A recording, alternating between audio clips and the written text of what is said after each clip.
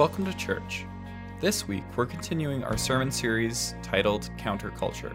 Through the series, we'll be exploring perseverance in a hostile culture. This week, Pastor Paul is sharing his message titled Staying on Mission. If you're new here, we'd love to get you connected with our community. You can message us on Facebook, Instagram, or by simply texting hello to 587-323-1199 and we'll respond right back. We're so glad you could join us today. Good morning. Pastor Paul, and I'm pastor to the seniors here at Calvary Community Church. I'd like to welcome you all here this morning. Good to see people up in the back. Hey, how you doing up there? That's good. No talking while I'm preaching. You know that, okay? And those of you here on the main floor, it's good to see you. And those that are watching online, we're glad for you too. And if you're here for the first time today, this is your first Sunday here, I hope that you will be encouraged by your visit today. A few weeks ago, I sent out every Sunday I send an email to our seniors here, and I always put in 4 jokes or humorous stories. And a few weeks ago, I sent this out, and I didn't realize maybe how true it would be. A man who had attended church in years suddenly began attending faithfully on Sunday mornings instead of going fishing, as was his normal habit. The pastor was highly gratified and at the end of the service one morning told him, "How wonderful it makes me feel to see you at services with your good wife." "Well, preacher," said the fisherman, "quite honestly, it's a matter of choice. I'd much rather hear your sermons than hers." That was supposed to be a joke, but actually, the reason I told it to you today, because my wife and I work together on these sermons. I don't have a real good grasp on grammar.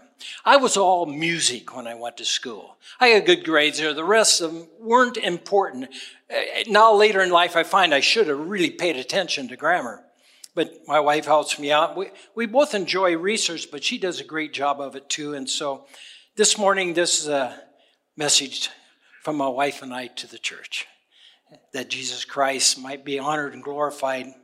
We are studying through the book of 1 Thessalonians, and this is our second message. Last Sunday, Pastor Doug introduced the series, and he just opened a wide door for me, so it was really easy to come into this part of the book.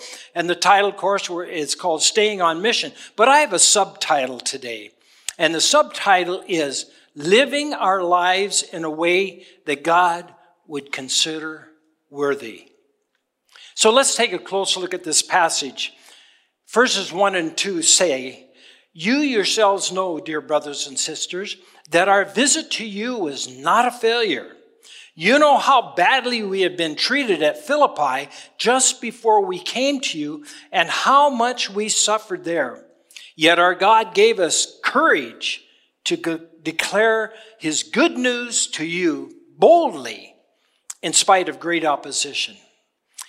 It is important to note that at the onset of this message, that this passage of Scripture is often misunderstood as merely Paul trying to defend his apostleship, but it is not.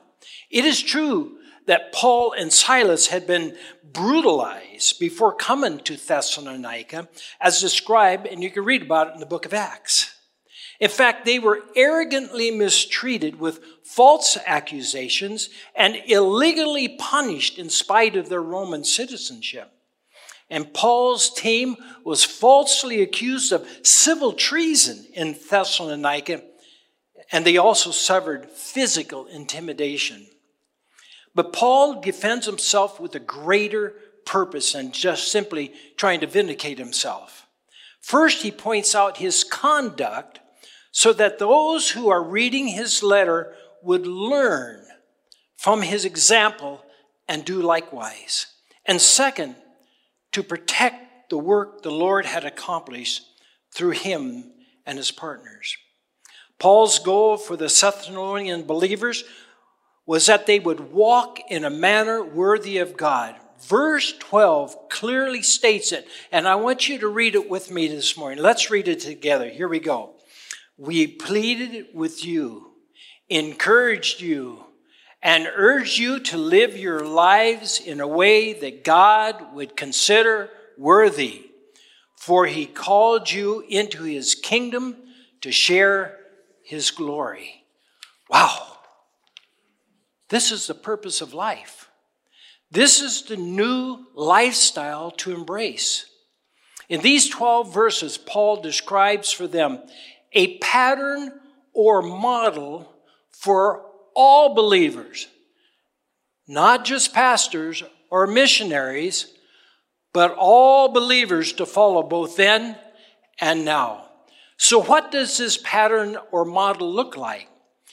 We find their manner in verses 1 and 2. Paul appealed to the Thessalonians' personal knowledge of his life and ministry there and his associates while they were there in Thessalonica. He had been accused of being a self-seeking peddler of this new message of the gospel. But the apostle could appeal to their personal knowledge of his character, of his ministry. In fact, he appeals to their knowledge of his life 6 times in the short book of 1 Thessalonians. A vital principle here, and I want you to catch this, a vital principle here is that we must not ignore the fact that our personal lives speak powerfully to the nature of our ministry in the motives, methods, and the means we employ to accomplish the work of God. Our behavior patterns demonstrate the validity and biblical authenticity of what we are doing. And I've often said, we Christians live in glass houses. Do you think your neighbors notice you? Do you notice your neighbors? Of course we do. They're noticing you too. They noticed this morning you got up and went to church, or at least you went someplace. And they notice that every Sunday morning. Oh, man, they leave the house same time every Sunday morning. That's right. People watch us. Live in glass houses. And that's okay. That's okay. Second, verse 2 also speaks of boldness in sharing the gospel of God. In spite of pressures and opposition they had formerly faced and were facing at the present time. Paul's example was to proclaim God's word regardless of mistreatment and knowing what difficulties will come for doing that. This is what Jesus proclaimed as well as the apostles. There are many reasons Christians do not witness or share their faith, but no doubt fear is the underlying issue. Fear of failure, fear of ridicule, fear of hostility, and so on. They are both outward and inward battles. The work of leading people to Christ and helping them grow is a struggle, a spiritual struggle. To be victorious in this call, we need to commit ourselves to 4 things. First of all, earnest effort. We never win by half trying. It requires hard work, though never in the energy of our abilities, strategies, or methods. 1 Corinthians 15:10 says this, "But whatever I am now, it is all because God poured out his special favor on me, and not without results, for I have worked harder than any of the other apostles. Yet it was not I, but God who was working through me by his grace." Number 2, putting off that which hinders.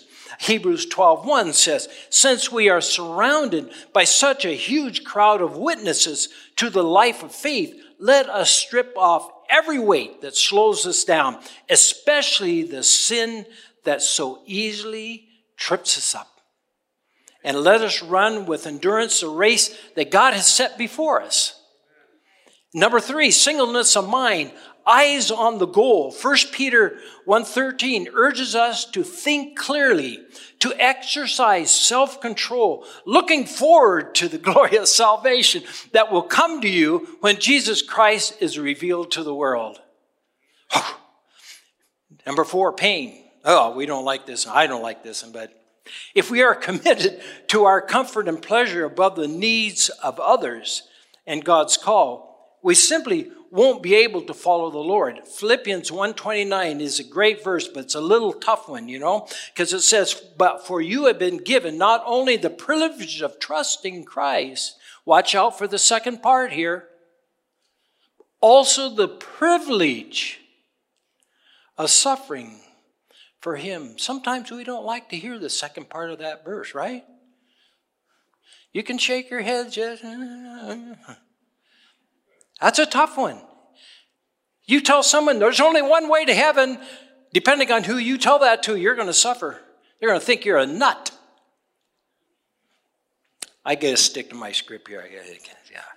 Verses 3 to 6. This is what verses 3 to 6 say. "So you can see we were not preaching with any deceit or impure motives or trickery. For we speak as messengers approved by God to be entrusted with the good news. Our purpose is to please God, not people. He alone examines the motives of our hearts. Never once did we try to win you with flattery, as you well know. And God is our witness that we were not pretending to be your friends just to get your money. As for human praise, we never sought it from you or anyone else." According to this passage, Paul and his team were pure, seeking only to please God and minister in a biblical manner. Because they were authentic, free from cover-ups, they also never resorted to human schemes or strategies for accomplishing the work of God. Paul uses 3 disclaimers to affirm the purity of his motives for ministry. First of all, he denied being a smooth-talking preacher who tried to make a favorable impressions in order to gain influence for selfish advantage. Number 2, he did not pretend to be poor and work day and night as a pretense to get rich in the ministry at their expense. And number 3, he didn't use his honored position as an apostle to seek glory, only God's glory. These men were so secure in the Lord, they had peeled off all typical masks and were able to stand vulnerably before God and people. So for just a moment, what are some of the typical masks people wear today? Here's a few just in a nutshell. We put on the joy mask when the circumstances of life are extremely difficult and we are having a hard time coping with life. So we grit our teeth, slap on a smile because we believe that Christians are always supposed to be happy, or at least look that way. Now, the opposite of the joy mask is the suffering mask. We wear it when we want the world to know just how difficult life has been and maybe even feel sorry for us. And then, "I've got it all figured out" mask is worn when we want people to think we have a greater understanding of just about everything than we actually do. Now, the flip side to that mask is, "I never have any doubts." We put on that mask when we can't cope with situations we are encountering and we want to appear confident. All 4 masks are deceptive. The human condition is real, and it is not shameful to admit our faults. People-pleasing is exhausting and an impossible goal to meet. Have you found that out? Why? Because people's desires are always changing. So we live to please who? God, right? This is where knowing that God does not change is very valuable. His character and his laws do not change, so we have a target that does not move. We know what pleases and displeases God. Living a life worthy of God means we will care about what God thinks. Verse 4 says this, "For we speak as messengers who have been approved by God to be entrusted with the good news." So how were they approved? Listen to this. Approved is dokimazo and means to approve after testing.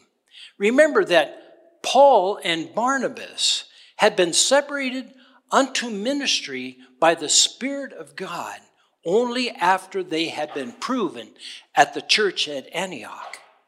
They had been involved in a local ministry which became the proving ground for their character, for their ministry. And next, what does it mean to be entrusted with the gospel? First, Paul and his team viewed the gospel as a treasure to be entrusted to them for safekeeping and for investment in other people's lives. The good news for which Paul preached included these truths: that God will forgive sins, deliver from sin's power, and give eternal hope. And Paul and his team were consumed with this message. Are we consumed with that message? It was important for Paul to assure the Thessalonians that the message of the gospel of God does not come from error. In the New Testament, error is used figuratively of wandering from the truth. Error, deception, delusion. It particularly looks at the empty ideas and ideologies as the wanderings of men's hearts who do not have the knowledge of God's special revelation as found in Scripture. Paganism and all religions, apart from knowledge and faith in God's word, always produces a perversion of God's original revelation to man. It retains many basic elements of truth, but twists them into practical falsehoods. The consequent confusion of beliefs and of values leaves men wandering in a maze of uncertainties. The Christian church, our church right here, is the custodian of the glorious message of the inerrant, inspired Word of God, the truth that sets men free and sets them apart for God. But unfortunately, many evangelical churches have turned away from the Word of God and its central thrust and focus. It has adopted methods that no longer truly maintain a concern for truth or for a theology that is rooted in the Word of God. And unfortunately, many times it's all over the news. Two things are going on at once in the church today that are undermining the authority of the Bible. Watch this. A failure to recognize or act on, one, the sufficiency of the Bible as God's inspired word. And number two, the finality of the gospel of Christ as the power of God unto salvation. These are being lost in attempts to be politically correct, to be relevant to a society bent on self-centered pursuits, to be popular with the world, to avoid criticism, to entertain, and to provide a good, emotionally oriented kind of church. John H. Armstrong, in his book, The Coming Evangelical Crisis, says this: theology is the knowledge of God in both salvation and sanctification, but there can be no true knowledge of God apart from sound Bible teaching, preaching, and I probably should have put the word study in there too. Teaching, preaching, study. There can no true knowledge of God apart from that. And according to a survey in Christianity Today, a magazine put out in the States, theology, in any sense of the word, is really not all that important to the very people to whom it should matter most. Those in the pew and in the pulpit. Both groups listed theological knowledge as last in terms of pastoral priorities. That's where many evangelical churches are today. Not all, many. It is interesting, at the same time very disturbing, to note what each surveyed group considered more important than theology when it came to pastoral duties, priorities.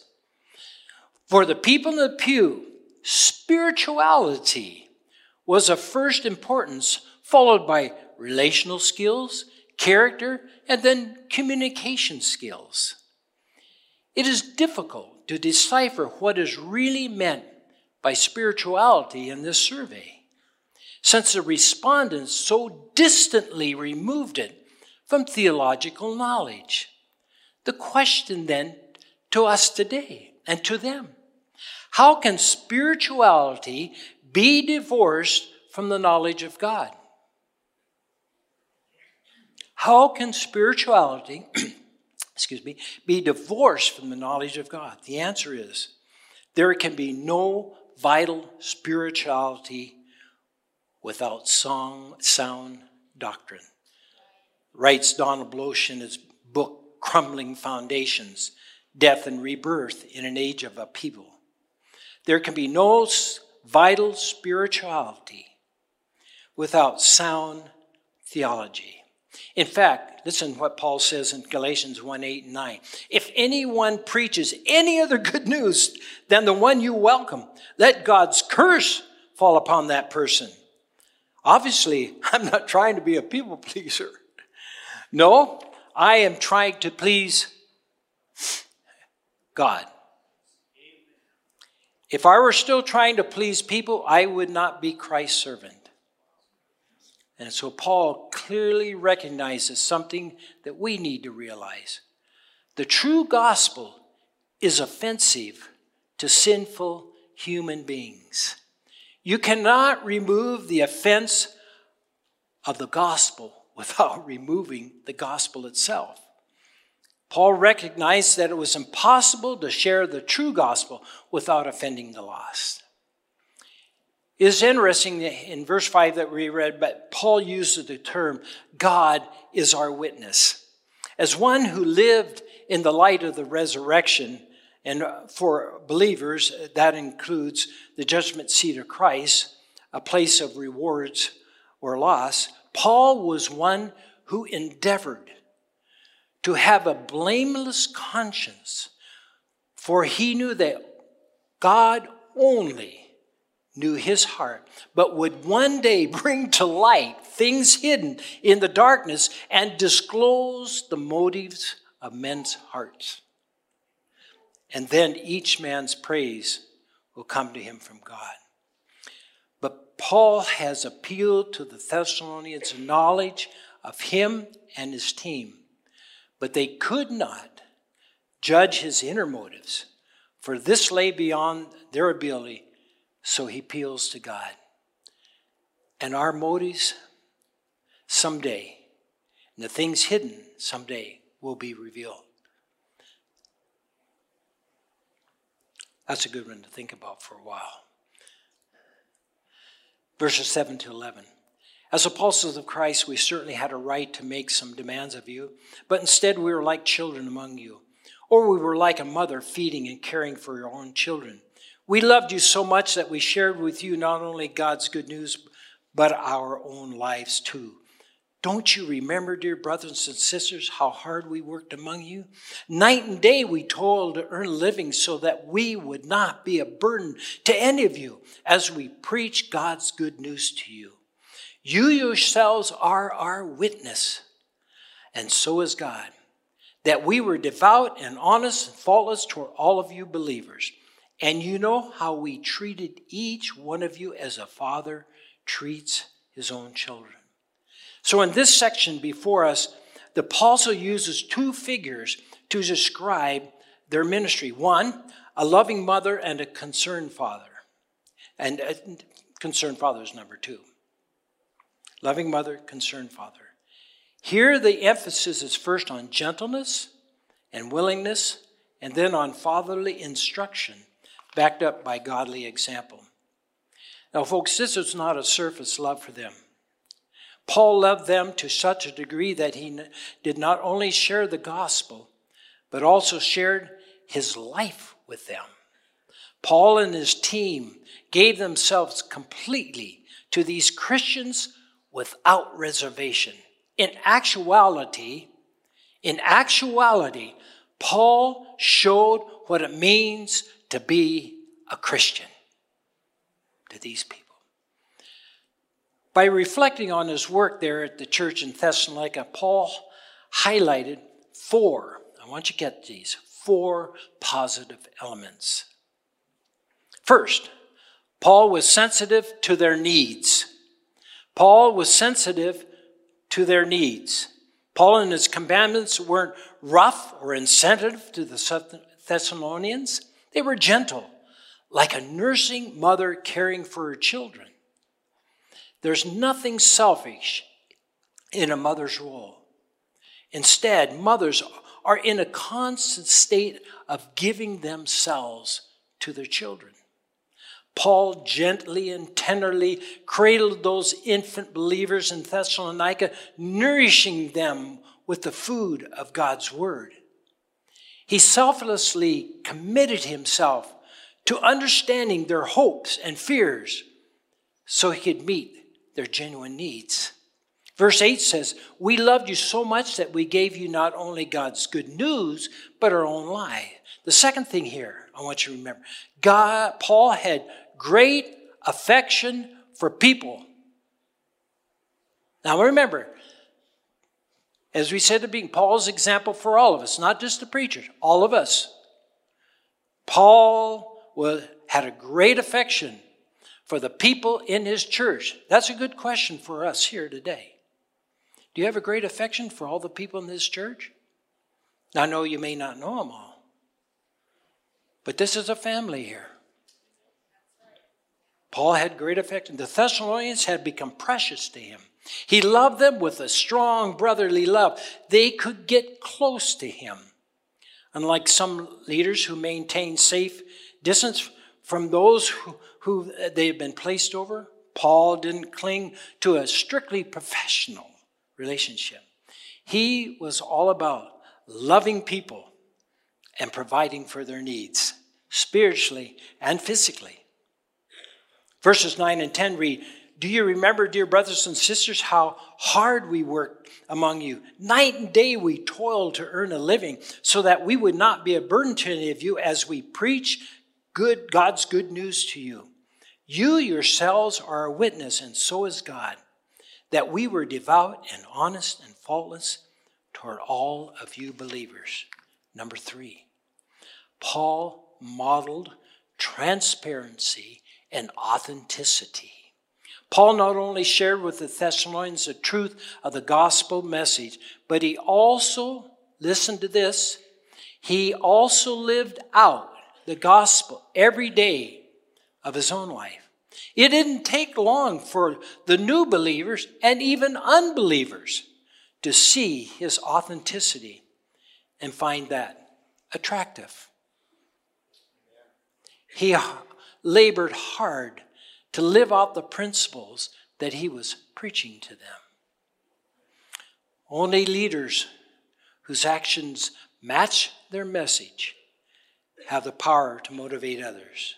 Verse 11, "And you know we treated each of you as a father treats his own children." Number 4, Paul exhibited enthusiastic affirmation.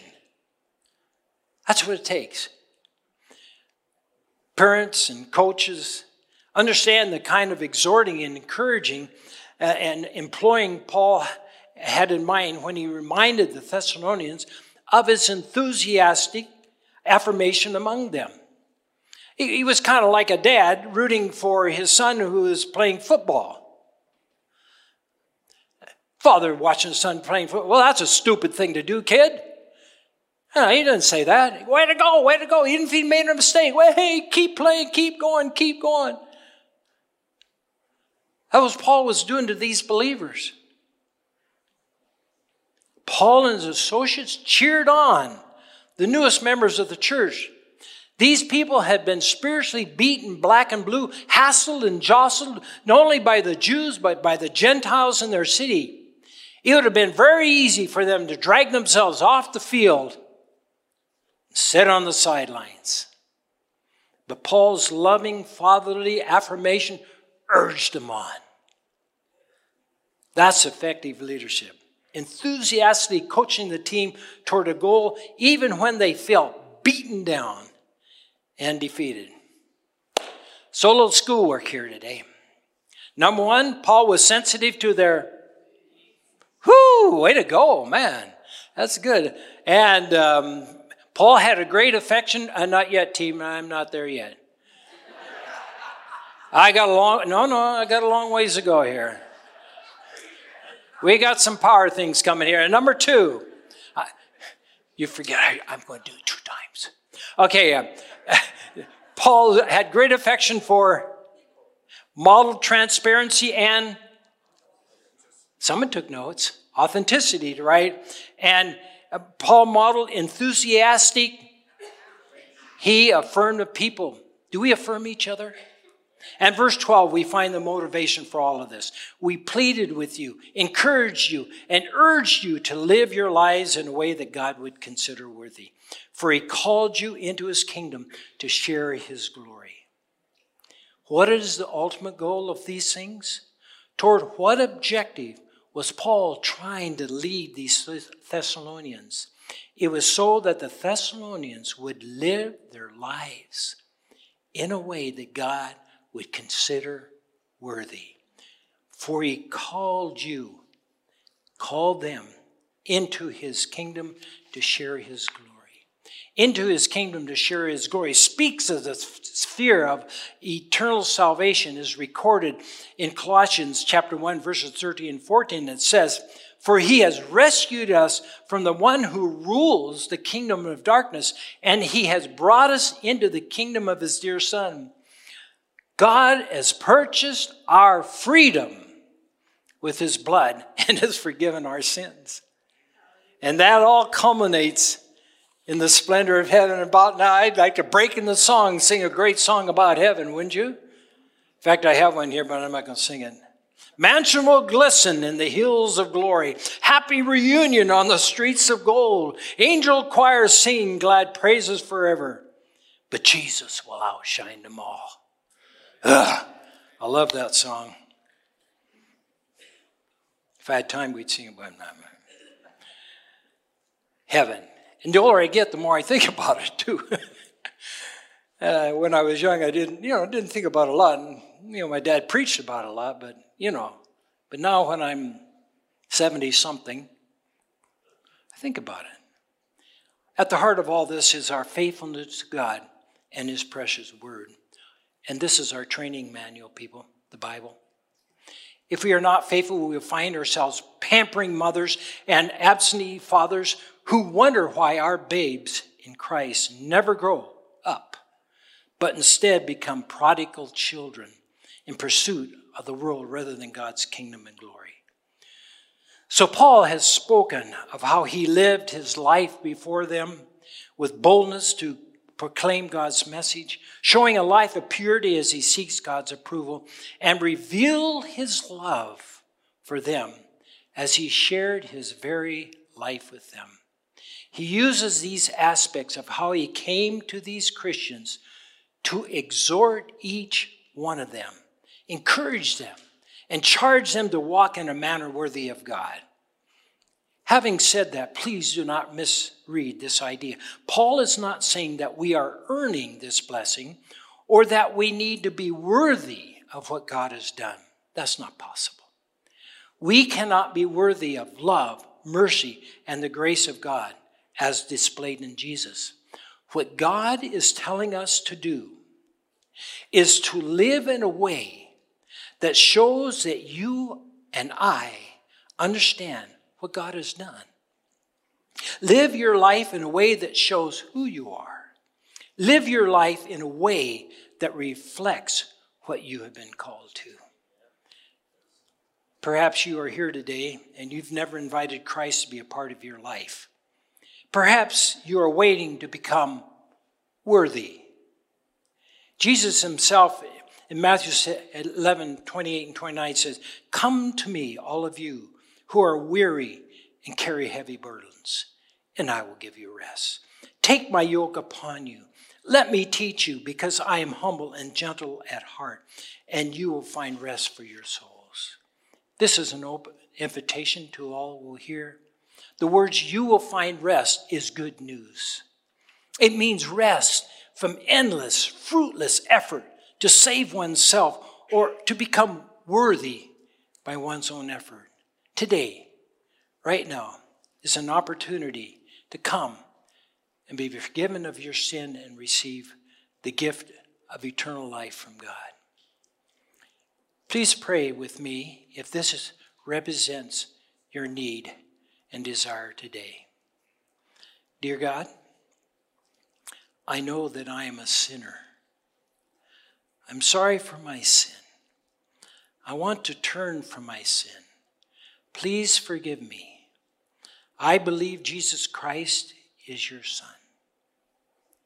I believe he died on the cross for my sin, and you raised him to life. I want him to come into my heart and take control of my life. I want to trust Jesus as my Savior and follow him as my Lord from this day forward. In Jesus' name, amen. If you prayed that prayer today, I would invite you to text LIFE at 587-323-1199. We will reply to you with next steps on your spiritual journey, or if you wish, there will be people down front today that will talk to you about the decisions you have made. For those of us who've already received the gift of eternal life, next one is an invitation for us too. Like salvation, which is through grace alone, through faith alone, living a life worthy is only accomplished through the power of the Holy Spirit. As we surrender to him daily and are obedient to his word, he works in us to accomplish this mighty work within us. If this is your desire today, I invite you to pray this prayer along with me, prayer that I prayed many times, sometimes more than once a day, because I need the Holy Spirit to empower me, and sometimes I just enjoy sitting self on the throne, doing it my way. But here's his prayer. Pray it with me. Lord, I surrender my life once again to you, to be used to bring you glory. May I, like Paul, be sensitive to the needs of others, be authentic, genuinely love people, and be enthusiastic in serving you, that the gospel would be made known through my life and my words. Strengthen, encourage, and bring comfort through your word, so that I might live a life that would bring glory to God. In Jesus' name, amen. Worship team, if you come. Now, I do want to do a little bit more classwork here, because I feel it's important that we take these home. So Paul was sensitive to their, I think most of you got that. Paul had a great affection for people. Paul modeled transparency and he didn't wear a mask. Paul was Paul. And number 4, Paul exhibited enthusiastic. I'm going to see if I can get through this. Don and I had the opportunity to visit Pastor OJ on Friday at 11 o'clock in the morning. Barb, so grateful for the time you allowed Don and I to have with him. We had a great conversation with him. And so Don was sitting there and says, what would you like us to read? What scripture would you like us to read? So we didn't have a Bible. We had our phone, and Pastor OJ said Psalm 91. So Dawn started reading it, and while she was reading, I believe it was the Holy Spirit that said to me, Paul, I want you to read your text that you are going to preach to OJ today. So I did. Now I know we've already heard these verses, but this is how I said it. OJ, I want to read this to you today. You yourselves know, dear brothers and sisters, that our visit to you was not a failure. You know how badly we had been treated at Philippi just before we came to you, and how much we suffered there, yet our God gave us the courage to declare his good news to you boldly, even though we were surrounded by many who opposed us. And I thought, OJ, what have you been going through the last 2 years? COVID. Government changed the rules all the time. Pastor OJ worked through those things in a godly way as we watched him.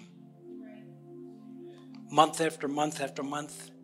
Verse 3 goes on, so you can see that we were not preaching with any deceit or impure purposes or trickery. Let me tell you one thing OJ did. He preached the word straight.